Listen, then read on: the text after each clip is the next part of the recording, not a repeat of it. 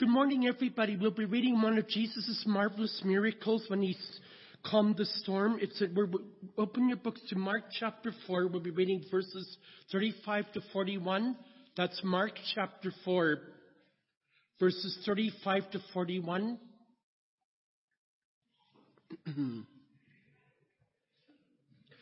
That day when evening came, he said to his disciples, "Let us go over to the other side." Leaving the crowd behind, they took him along just as he was in the boat. There was also other boats with him.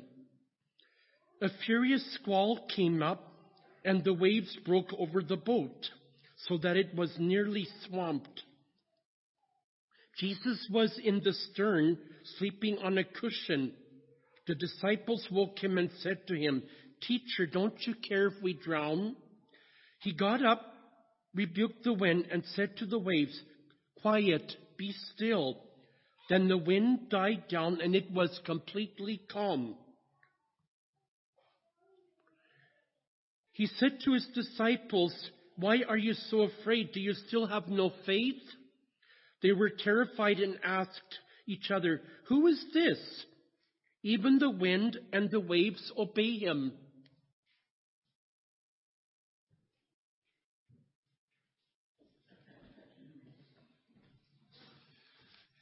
It's hard to believe that our teacher's workshop is here. It's been months in the planning. Our workshop leader is Tom Tigner from Lebanon, Tennessee, a suburb of Nashville. And I hate to say it, he is a Nashville Predators fan, but please do not hold that against him. Tom recently retired after more than 21 years with 21st Century Christian. Tom has also served the church in both full and part-time capacities as a youth minister, single adult minister, education minister, worship leader, and pulpit minister at several congregations in Tennessee. We're glad that Tom is here to lend his expertise and help to provide our teachers with more tools for their toolbox as they prepare their lessons for our kids. Tom?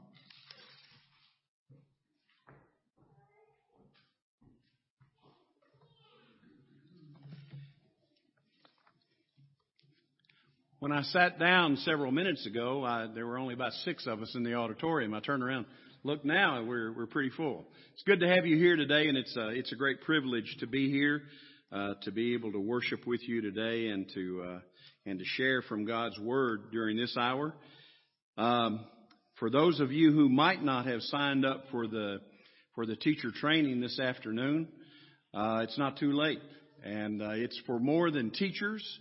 It's good for husbands and wives. It's good for parents and children to understand each other better. It's good for your work relationships, and the things that I think we'll learn this afternoon we'll certainly zero in on what we do as Bible school teachers, but it will go a lot deeper than that, and you'll find uses for it in so many other parts of your life. So even if you haven't signed up yet, I hope you'll take advantage of the opportunity and do that. It's really good to be here. I've only had one other trip to Canada, and that was to Regina several years ago to do this same workshop, and I think a handful heard the same presentation there and haven't changed much on this. It's work, so I've left it alone. So I'll do that again. Glenn did allude to the elephant in the room that I am from. I don't live in Nashville anymore. I live just outside in Lebanon. And I have to tell people, they say, "You're from Lebanon?" And I said, "No, that's in the Middle East. I'm from Lebanon," and spelled the same way, but that's what we do to it in Tennessee. And we have a main street that goes through Nashville that we call Lafayette. And if you can do the interpretation, it's Lafayette up here, but it's Lafayette in Tennessee. So we have our way of doing things. But the second elephant in the room that we need to acknowledge, besides me being a Predators fan, I did talk to the Predators team and ask them if they couldn't give me a little slack. I'm coming to Canada, and it might be okay if you lose this first game and make it a little easier on my presence. And the boys agree. The boys agree. So I can't make any promises from here on out, but for this one, we're okay. I want to share just a word to encourage teachers. The elders, in addition to the workshop this afternoon, asked if I would share something that would just encourage all of you as teachers. And this again is broader than just being a teacher in a classroom. It's being a teacher in whatever setting you might find yourself. As parents, you're teachers. On the workplace, you're often a teacher of someone else to learn to do a job. So I hope it will be an encouragement on several levels.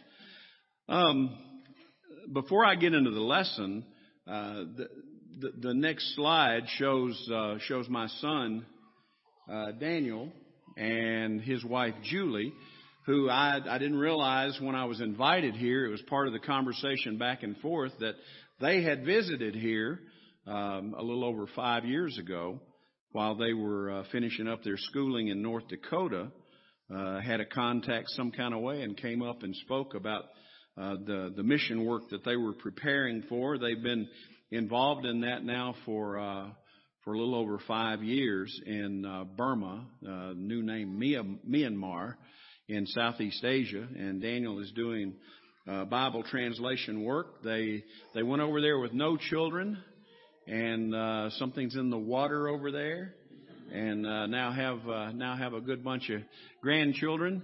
Mabel is the little red-headed one at the bottom, and Teddy is next, and then Samuel is in Daniel's arms, and Rosie is in Julie's arms, and that's 5, 4, 2, and 1 year olds, and they do have their hands full, but they're doing a good work in translating the Bible into the languages that people don't have the Bible available to them.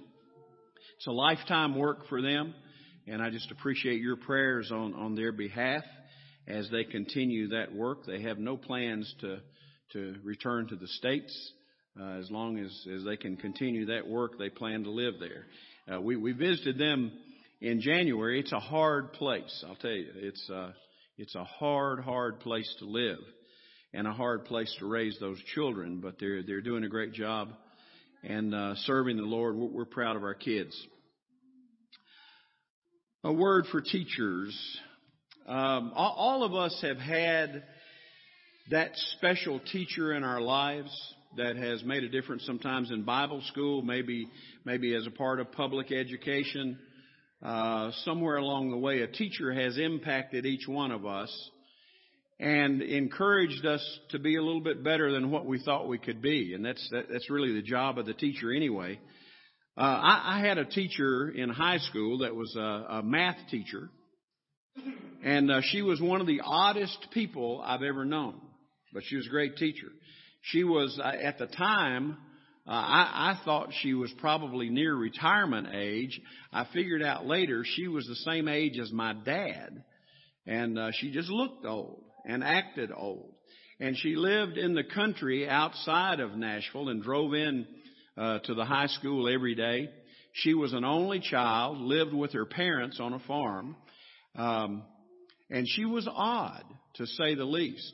A part of her oddness was her speech. You might think I talk funny. I think you talk funny. But she did talk funny. And she was real breathy in the way she would speak. And she addressed individuals as if there were plural. And, like this, I would walk into the classroom in the morning, and I'd be the only one walking in at that time. And in school, I was Tommy, not Tom. And she would say, Good morning, Tommy. How are we today? And, you look around, I'm the only one here. How are we? I don't know. I'm okay. But I don't know who else you're seeing. But she had a tendency to talk that way. Taught Algebra 1, Algebra 2, and geometry. And she had some odd discipline methods that we had the tile floors in the school, just square blocks of linoleum tile. And if you got in trouble, if she caught you talking or something, she would say, "Go to the back of the room and pick a block." And that meant you found a block to stand on, and she'd say, "Hold it down for the rest of the class." And you were just to stand there. And, but she was odd. I had one of my best friends, she asked him a question that was a pretty obvious answer, and he just kind of froze up and he couldn't think of it. And it was in the middle of winter and it was a little below freezing outside, and she said, "Just stick your head out the window a minute and get some fresh air. It'll come to you." And so he looked at her like, "You don't really mean that, do you?" And she said, "Go ahead." And so, he had to open the window and stick his head out the window in the cold. And sure enough, he came back in and he knew the answer. So, who knows? She knew what she was doing as a teacher. I wanted to find a picture of her. She was a strict disciplinarian too. I mean, she was okay as long as you went along with her rules. But boy, if you stepped outside, you were in trouble, and her reputation was all over school. I wanted to find a picture of her to share with you, and the only one I could find. This is her softer side. So, Wileen Pafford. Wileen Pafford. And she was a big woman, big boned woman, had a foot about that long. I figured out why we got out of school in the summers was that she rented her shoes out as canoes. And just a very unique teaching style. She would teach a concept all week, give a test on it on Friday, take the papers home and grade them over the weekend, and Monday she'd pass them back out graded, and then she would ask people who got the different questions right to come up to the board and write out the whole problem on the board so that the people who missed it could see how to work it out. And the way she would ask you, she would say, "Tommy, how's number 2 at your house?" And that meant, did I get question number 2 right? And if I did, I'd say fine, and she'd say, "How about pushing the chalk for us?" And you'd go up to the board and push the chalk. That's what you call writing. I mean, she was odd. She was odd. What can I say? But one of these Mondays, I had struggled the week before getting a new concept in algebra, and for the most part, I was a pretty good math student. But this week, it just didn't click, and so I got my test back. And there was a lot of red marks on it. And at the top, the grade was there in red. And I looked at it and I thought, well, this is something new for me. I've never made one of these. I made an H. An H. And I thought, well, maybe it's an A that didn't quite get together at the top, but it was an H. And so I didn't know what, I'd never gotten an H in school in my life. So I waited till after class and the other kids left, and I went up to Miss Pafford and I said, "Miss Pafford, I've got a question for you." And she said, "Yes, Tommy, what is it?"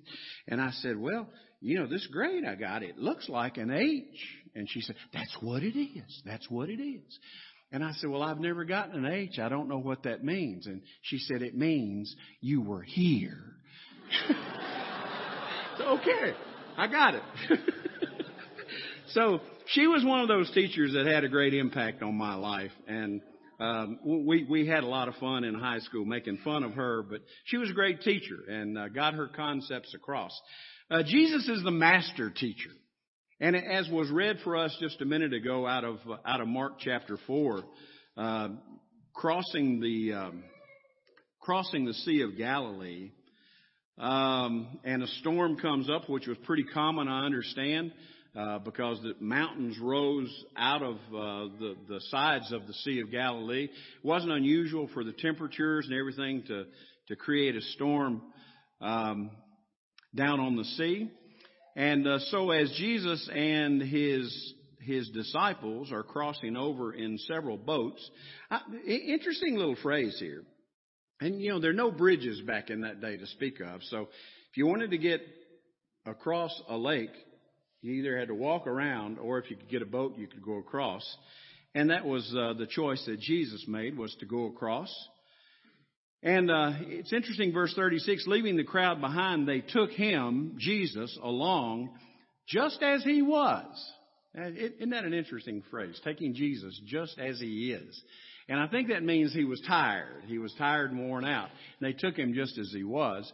But there are other lessons that you could probably get out of that as well. And so this storm comes up.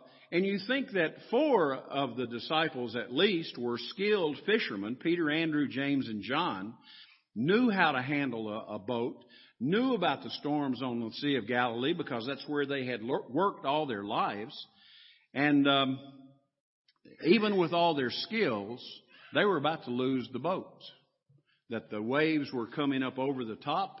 They couldn't bail out as fast as it was coming in, and they were fearful for their lives.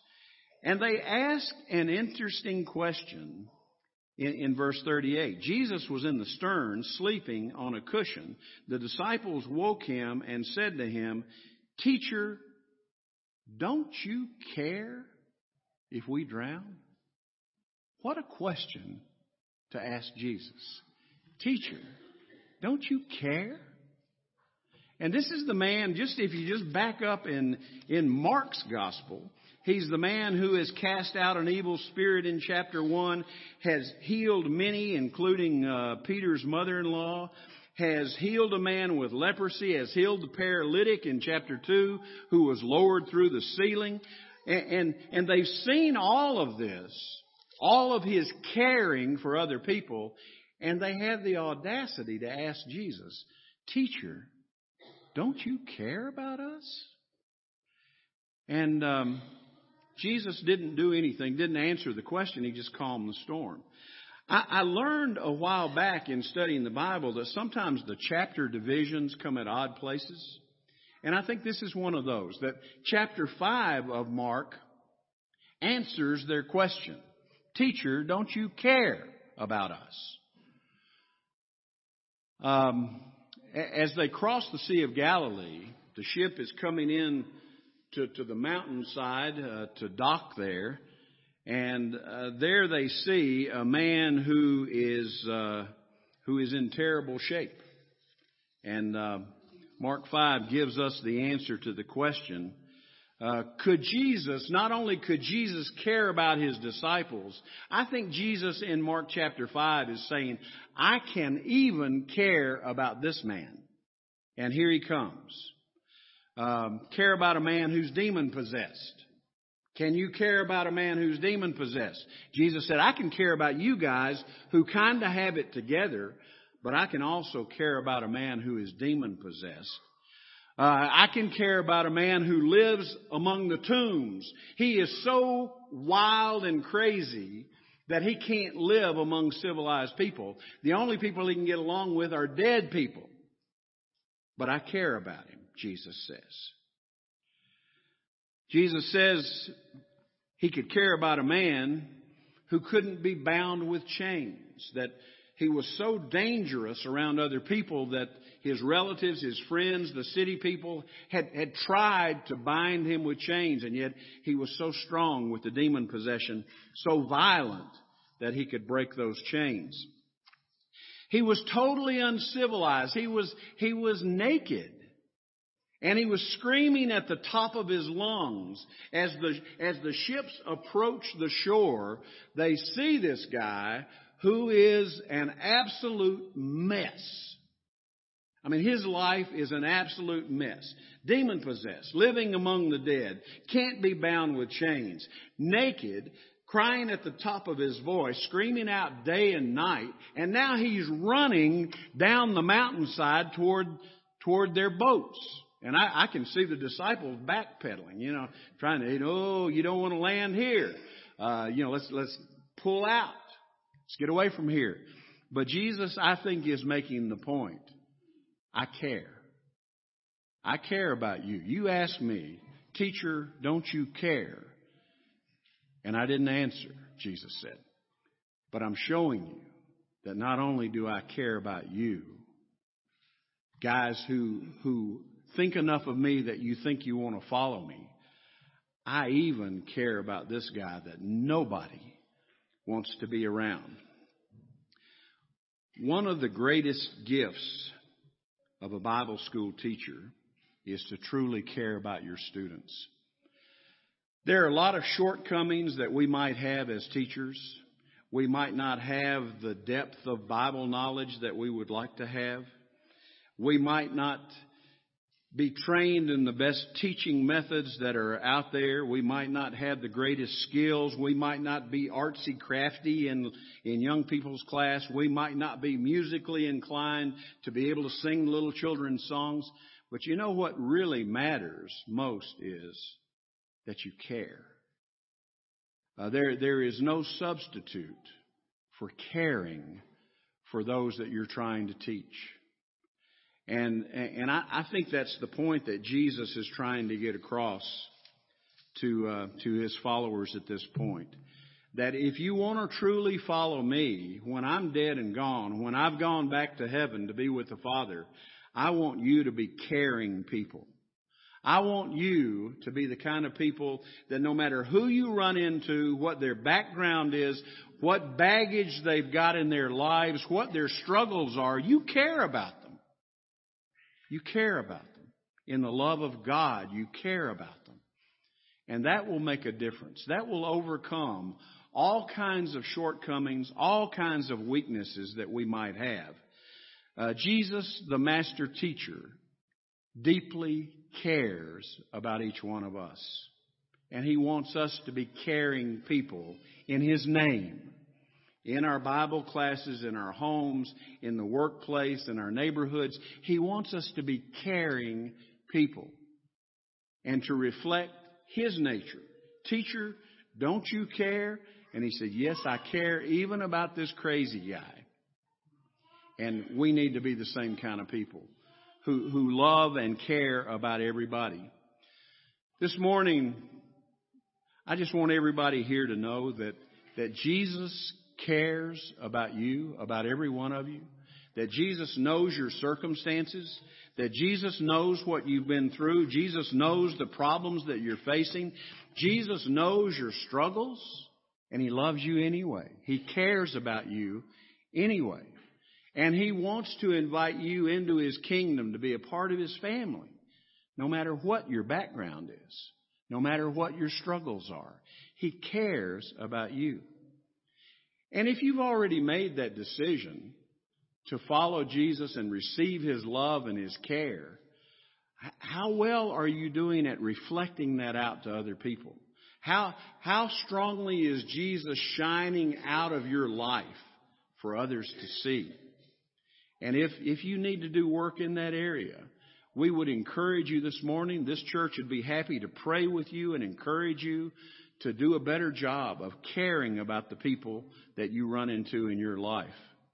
Whatever your need might be this morning, we would just encourage you to let the leaders of this church know by coming to the front as we sing this song of invitation together. Won't you come?